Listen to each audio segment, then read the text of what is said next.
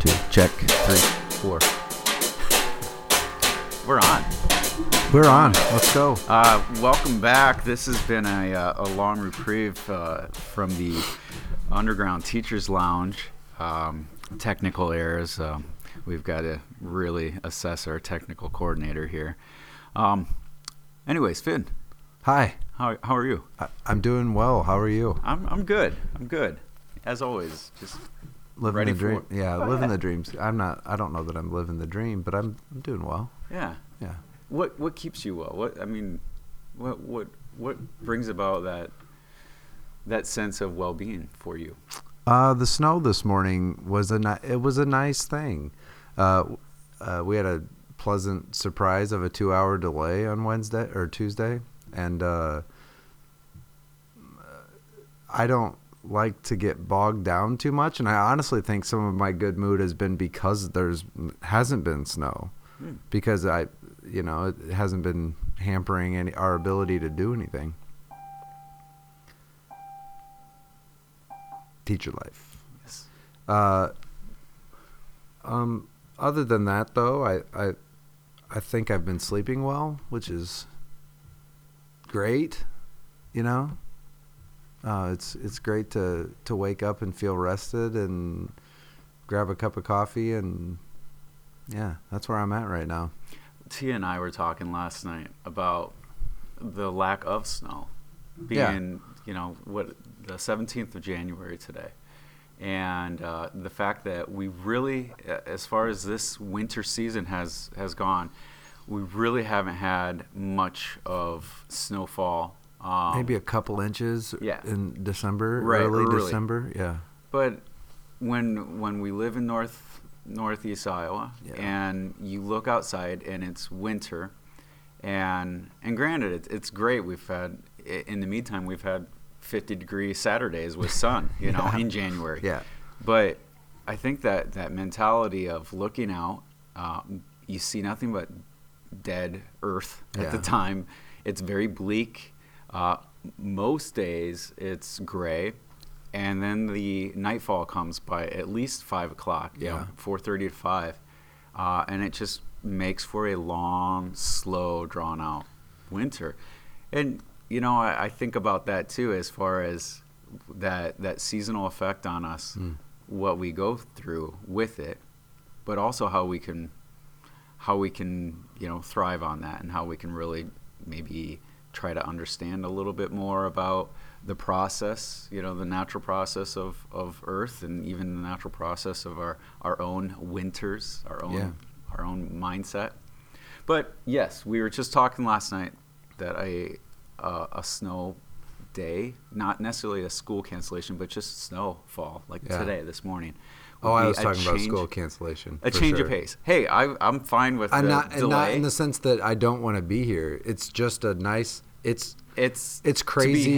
It's to be expected at some point throughout the school year. Right, and I think I always thought that the teachers were in conspiracy against us when I was growing up, that they didn't want that, and now I know that they don't mind it unless they've got some engagement. But everybody knows that a lesson can be pushed back to another day. So that's.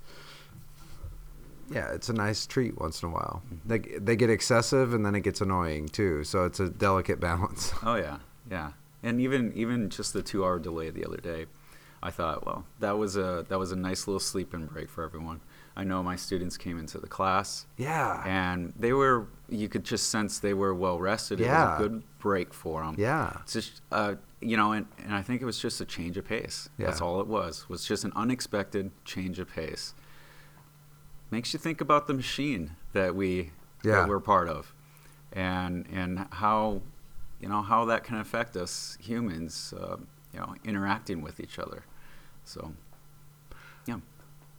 yeah, I think I've paid a lot of attention to that machine lately, and I think it's always this unit in junior English, the Transcendentalist unit, where I start to see some minds of my students wake up and start questioning why we do the things that we do, and not that means that they need to change those. It just is really cool to see them examining their their routines and their instinctual behavior and that subconscious stuff. And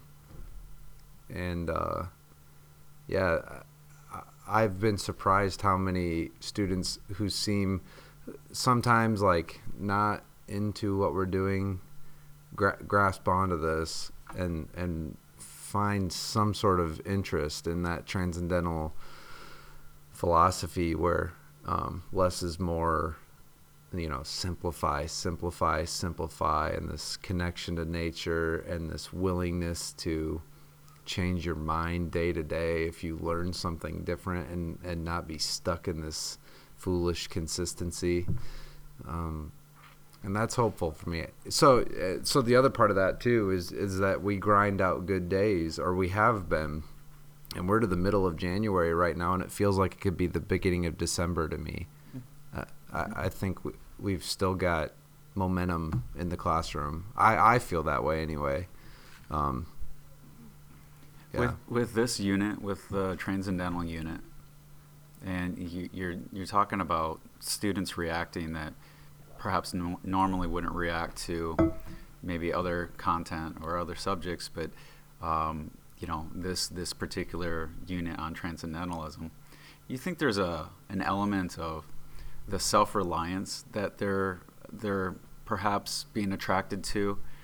That's what I think of with transcendentalism, and that's what I think of with some of the stories and some of the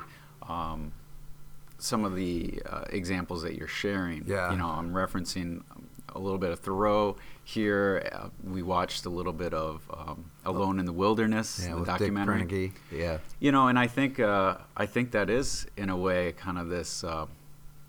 For me, I'm just speaking for me, I guess. But maybe even from a young kid's, a teenager standpoint, something that could be seen as attractive and something that could be seen as something to be played out in your imagination. And what if I was to walk off into a woods and do it? Could I do it, and how would I do it? Right. Well, so I think the important thing, that the reason that we watch that and then talk about the choices that Dick Carnegie made and then reflect on our own life is that it shows the spectrum, that he's on the one end of the self-reliance spectrum, right? And most of us, my students, myself, whoever, are on the other end, and we're uber connected.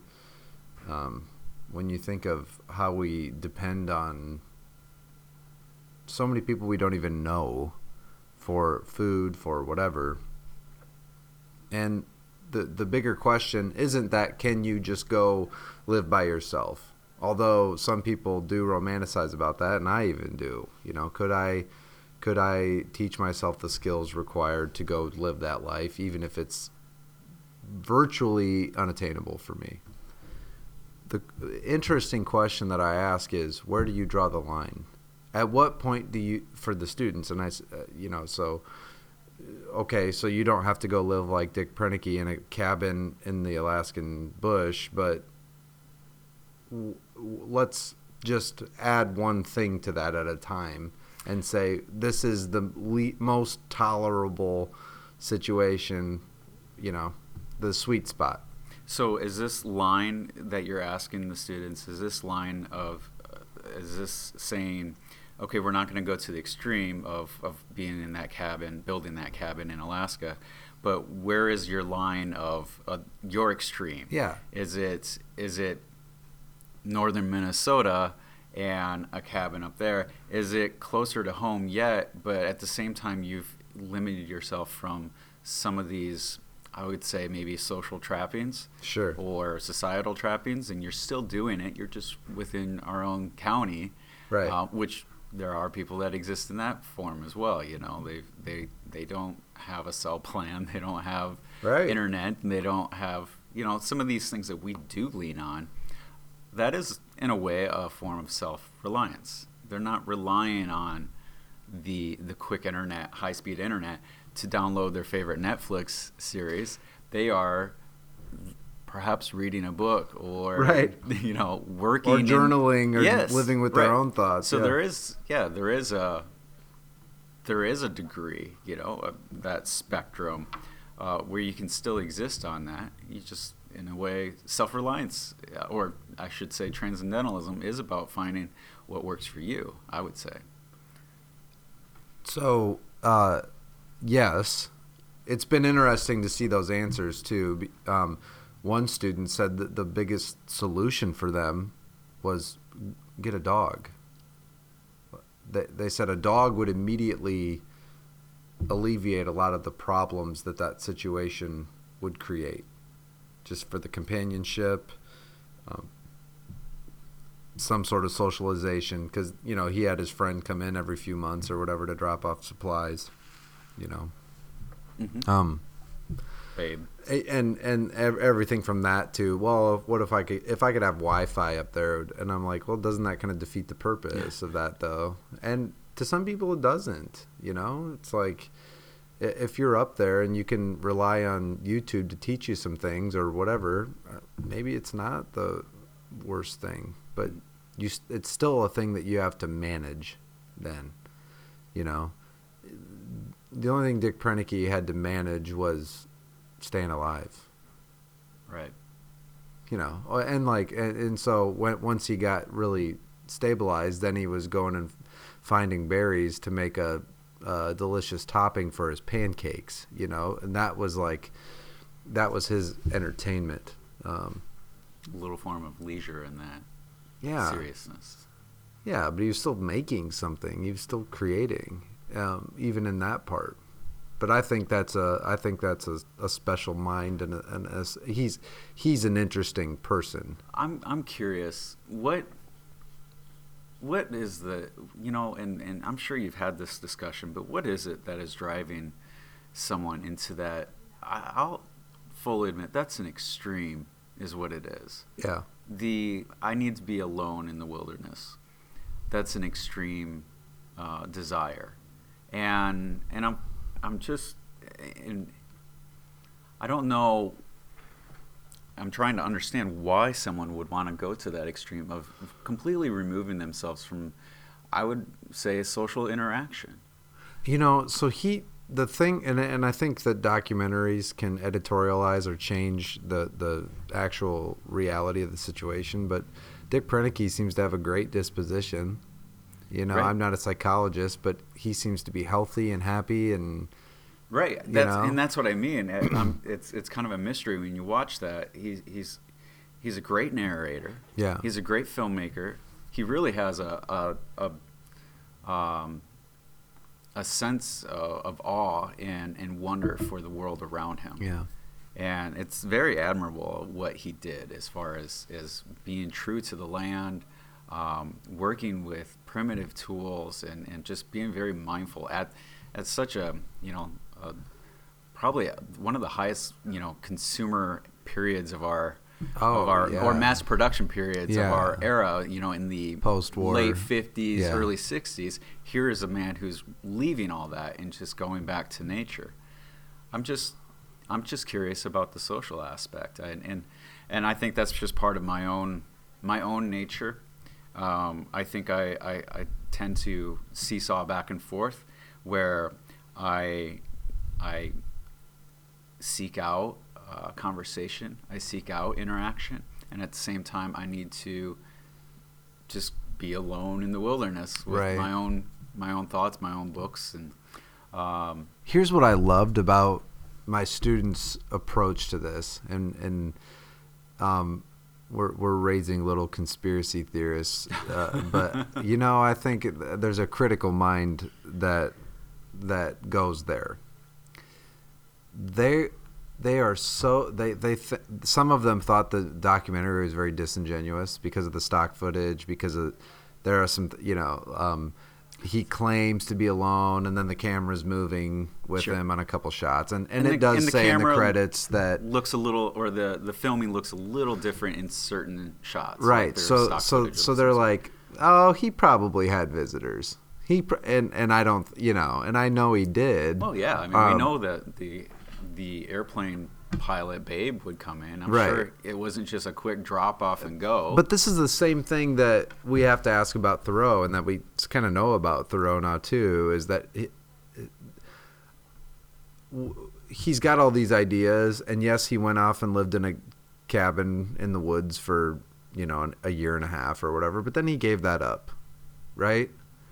And so, and that's not to say that it wasn't brave or cool of him to try that experiment and do that, but I do think that we often immortalize him as the liver of it, as the and his words, the guardian of solitude. Yeah, and I was like, no, Dick Proennke's probably that person. He couldn't just walk into town and go get cookies from Mom when he wanted to. Mm-hmm. He's a champion of that, and I think that there have been hermits for as long as, people that preferred seclusion. As extroverted as I can be in a public setting and in a professional setting, I really enjoy that repose. That I really like getting away from the bustle and being by myself. I do. It might be the reason that I thought about taking up bow hunting again, just so I could get time in the tree stand. That's it. I don't care if I came out successful or not as a hunter. That time there is important. Mm-hmm. I agree. It's in a way you've got to, and I think that's just part of healthy management.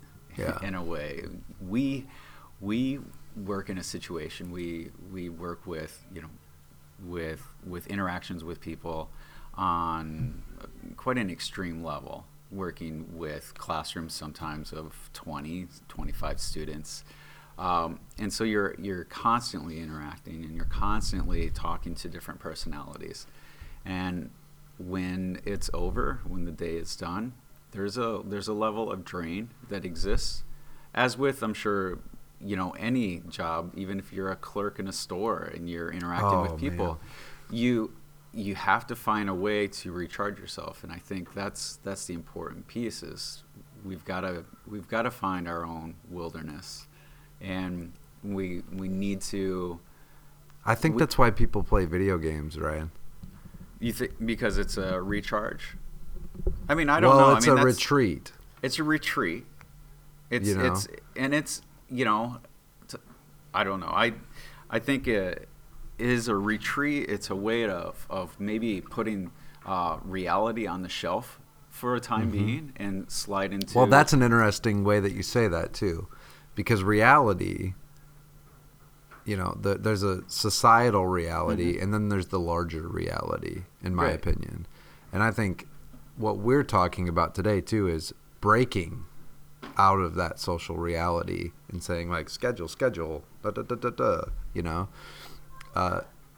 it doesn't, the biggest piece of freedom that we got on a 2-hour delay is we go, oh, that bell's not pushing me for another 2 hours. And then we get here and it's going to push us all around. And actually, I could be wrong. I want to say the bell wasn't even working that day, which happens sometimes. For at least the first couple periods, yeah. And there are schools that have gone to no bell. That's one of my my wish lists. Actually, is no bells. I would much prefer to just if I'm feeling like, oh, we're getting close to end of class, I look at the clock. Yeah, we've got about 5 minutes left. I can let students know we got about 5 minutes. We need to clean up. Sure. Rather than waiting for the bell to dismiss us, I just feel like it's more appropriate that, well, our time's up. Well, let's get together tomorrow. Yeah. That bell really does put the marker on the day. Oh yeah. So yeah, I agree. That little 2 hour delay is a nice change.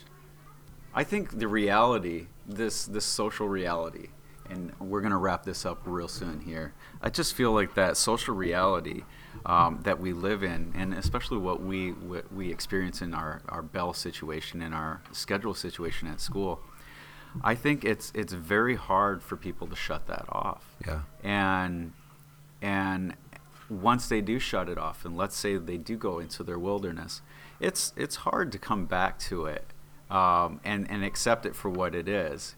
There could be a lot of emotions that come back into a day after coming back from the wilderness, or even maybe their wilderness wasn't so much of a wilderness, and now they're back into that scheduled routine and the bells and teachers and tardies and everything that goes with it. Some students can feel a lot of pressure from that. So bring on the snow is what I would say, because I think it is these moments, especially this time of year, where we already do feel that clouding in of the winter of our discontent, that we need those moments. Yeah. So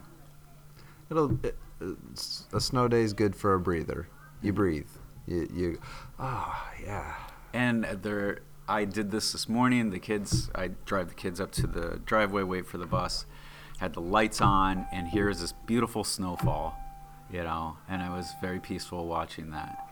It's been a while. It is. So that bell, speaking of which, is our 8:05 time. So we need to wrap this up. So we're back. Yes. I don't even know what episode this was. I'm going to have to look that up. 16 or 17, I think. Okay, we're in the teens yet. Yeah. Okay. Until next time. Sounds good.